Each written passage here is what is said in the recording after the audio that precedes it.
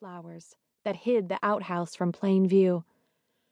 Lauralee made herself meet McCallum's steady, challenging gaze. "You heard Clary scream," she said, reconstructing the unwitnessed incident in her mind as she spoke. "You shot the snake." "That's right, Mrs. Parker," came the expressionless reply. Lauralee hated having to thank this man for anything. He was her enemy and she was his, but he had saved Alexander's life and that was all that mattered. She rose resolutely to her aching, stream-soaked feet, her child squalling in her arms. "Mr. McCallum," she said evenly, her chin high, "I'm most grateful to you." Now mockery danced in Mr. McCallum's blue-gray eyes. "I never thought I'd hear that from the leader of the Prayer Raiders." The reminder that Mr. McCallum's infamous mud bucket saloon, how galling that the awful place had to be just across the road from her farmhouse, was the last to stand before the local temperance campaign was a deliberate one, and it made Lauralee's blood rise to her head and pound beneath her temples and behind her eyes. "One thing has little enough to do with the other," she remarked. Joe chose that moment to return to his work in the orchards, and Clary, still trembling, set her hoe against the side of the house. She stumbled over to Lauralee, reached out for Alexander, and carried him inside. Pausing at the back door, 12-year-old Clary gave her stepmother one defiant glance, and then, face so pale that every freckle was visible, she spoke directly to Mr. McCallum. "Thank you." Tim answered with a nod, his eyes never leaving Lauralee's flushed face. "It wasn't my fault, you know. What happened to Virgil, I mean."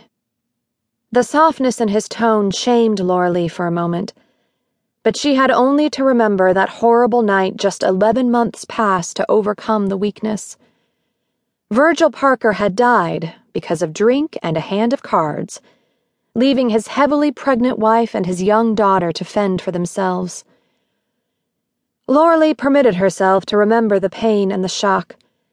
Men from the Mud Bucket Saloon, Tim McCallum among them, had carried Virgil home on a slab of splintered wood. His shirt front had been soaked with blood.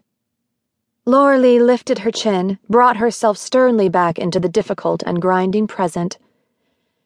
"If my husband hadn't been in your saloon—" "That," McCallum interrupted, "was Virgil's own choice. I didn't come over here and drag him to the mud bucket, Mrs. Parker." "You be sure and mention that, Mr. McCallum, when you face the Lord on Judgment Day." The saloon keeper rolled his eyes toward the sky and shook his head. "There's just no reasoning with you, is there? You gotta blame somebody for what Virgil did, what he was. Well, why don't you just march into that fine mortgaged house of yours, Mrs. Parker, and look into the first mirror you come across?" Lauralee flushed beneath the suntan her hat hadn't prevented, praying that this despoiler would never know what a raw place he'd touched inside her. Had some lack in her, as a woman and as a wife, driven her husband to drink and thus to ruin? "Get off my land, Mr. McCallum." The shameless libertine stood stock still. What an evil irony it was that for all he sold ardent spirits to corrupt other men, he had no apparent weakness for liquor himself. "You know what you need most, Mrs. Parker?" he dared to ask.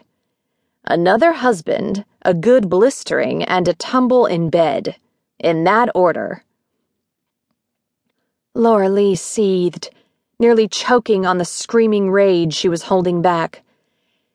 "If you don't get off my land this instant, I swear I'll shoot you dead."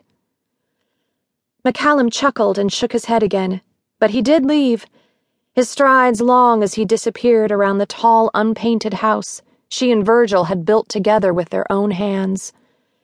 They'd been happy in those early days, full of dreams for the 40 acres that stretched from the winding rutted road out front all the way down to the banks of the fierce Columbia River.